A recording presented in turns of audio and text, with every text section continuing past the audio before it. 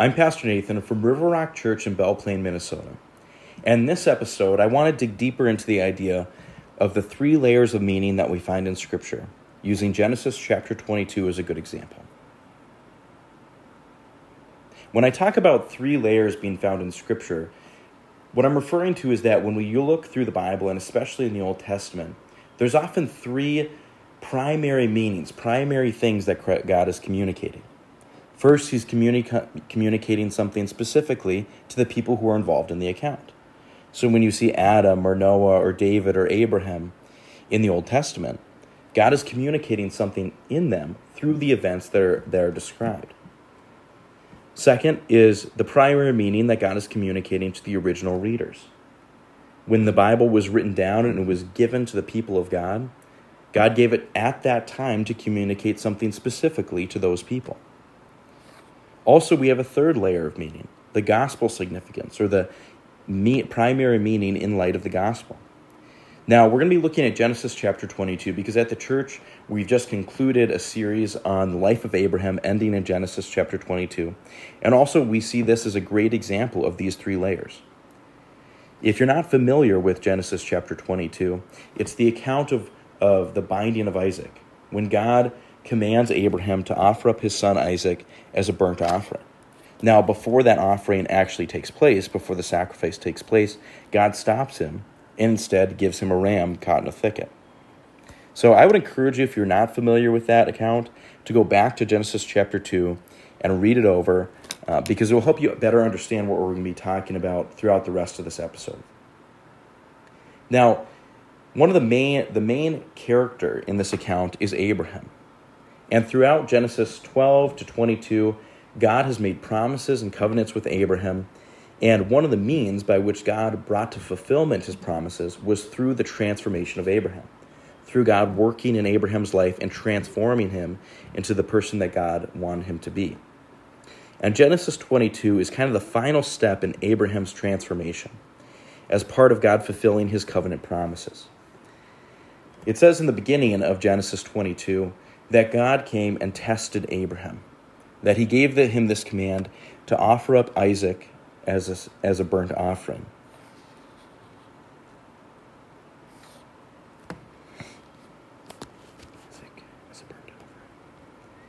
Now, in the past, when God had given Abraham promises or commands, frequently we see him have a lack of faith, right? He either reinterprets the promises of God to make it more feasible, or he questions it, or he disobeys, or he uses his cleverness and deceit in order to kind of work around the promises of God. But in Genesis 22, we see something totally different. We see the depth to which God has transformed him, because he obediently follows through with what God has commanded him to do.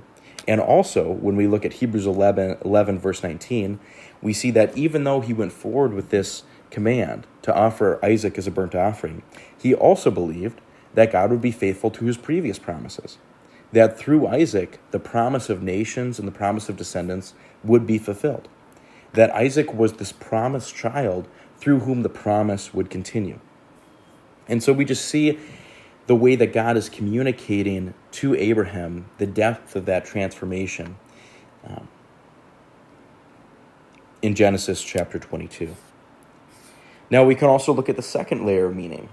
What's the primary thing that God is communicating to the original readers? So when the Bible was given, it was given at a specific time and a specific place to communicate something specifically to those people. Now it has meaning outside of that, as we're looking at today, but there is a reason that it was given then.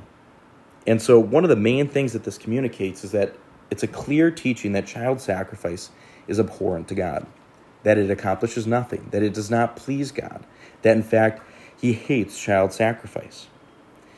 All throughout the Old Testament, you see over and over again child sacrifice be forbidden.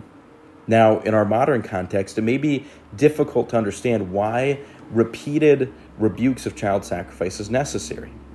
But in this time and in this place, child sacrifice was a common thing. Different religions would practice it sporadically. In some religions, it was a primary part of their worship to God.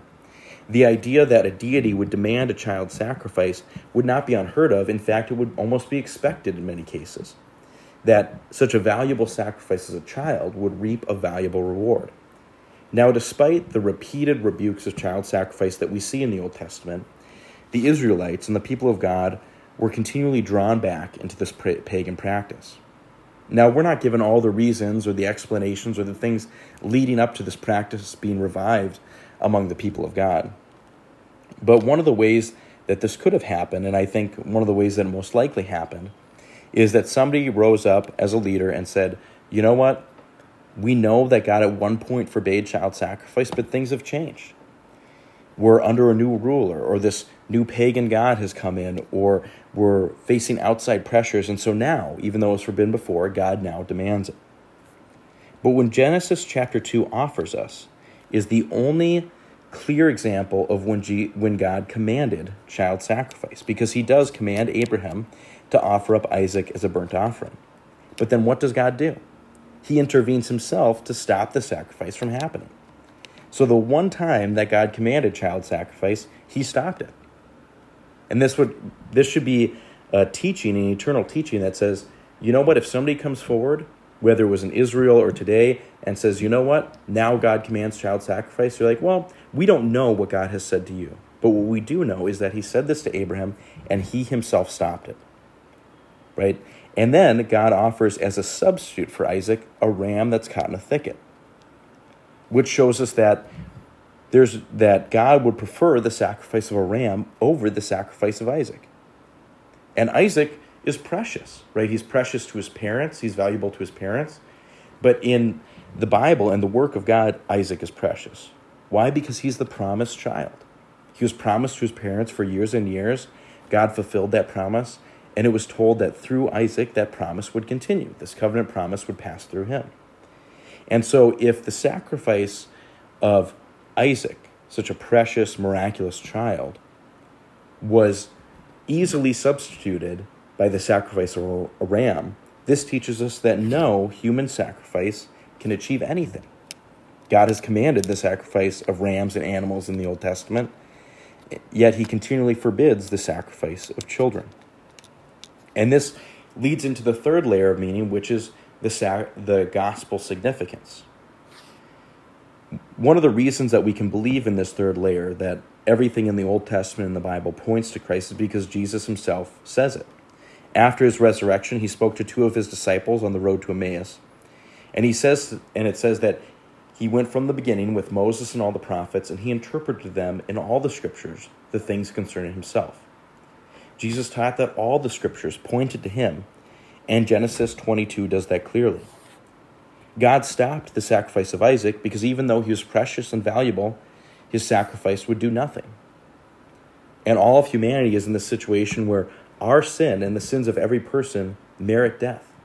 That the wages of sin is death, that as we continue sinning, it racks up a debt, and that debt is death. But as we see from Genesis chapter 22, the sacrifice of a human is not sufficient to pay that debt. In fact, in order for there to be any sufficient sacrifice, you would need two things. One, you would need someone who themselves owed no debt, right? That any sacrifice that they made would be for others and not for themselves. And two, you would need someone who is much more valuable than even Isaac, the child of promise. And we're left thinking, well, who could fit that criteria? How could anyone ever be found to pay the debt and forever offer freedom, forgiveness, and new life to all of humanity, past, present, and future? When you look at that criteria and you think about who would be worthy, it's outrageous. How could that ever happen? Who could ever accomplish that? In fact, God himself would have to come down and, like Isaac, willingly lay himself on the altar. But unlike Isaac, be worthy and be slaughtered. And that's exactly what God did in Jesus Christ. God told Abraham that through his offspring, all the nations of the earth shall be blessed. Now, when God talks about this specific offspring, he's not talking about Isaac, but he's talking about Jesus, who, being truly God and truly man, was conceived by the power of the Holy Spirit and born of the Virgin Mary. He suffered and he died in our place. Jesus is the only one who is worthy of all glory and honor and power, and yet he died for us, paying the ultimate price that is completely sufficient to pay the debt of sinful humanity. I think John Chrysostom, who wrote around 400 AD, said this better than I ever could. Now, as we read this, what he's going to be talking about is how Genesis 22 points to Christ. He's talking about this third layer of meaning. In it also, he'll talk about the rational lamb. When he says that, he's referring to Christ. He writes, "All this, however, happened as a type of the cross. Hence Christ too said to the Jews, 'Your father Abraham rejoiced in anticipation of seeing my day. He saw it and was delighted.' But how did he see it, if he lived so long before? He saw it in type and in shadow. Just as in our text, the sheep was offered in place of Isaac, so here the rational lamb was offered for the world. You see, it was necessary that the truth be sketched out ahead of time in shadow. Notice, I ask you, dearly beloved, how everything was prefigured in shadow. An only begotten Son in that case, an only begotten Son in this case, in the case of Christ.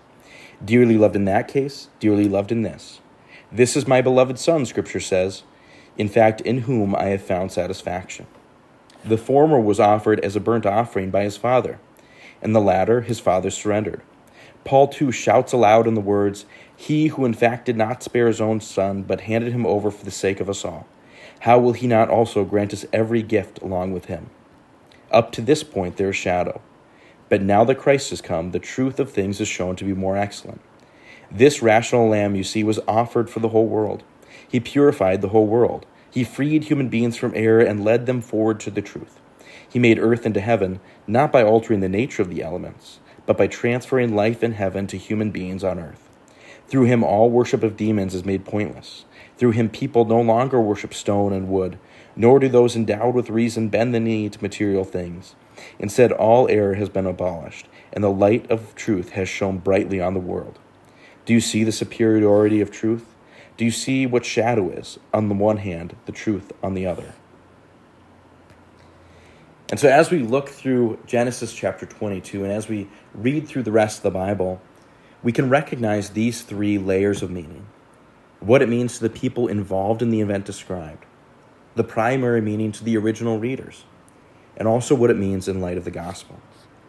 I hope going through this and talking about this has helped you better understand Genesis chapter 22 in the context of the whole Bible and the rest of the Bible as you read through it. I pray that in all things God's name would be glorified and his will would be done.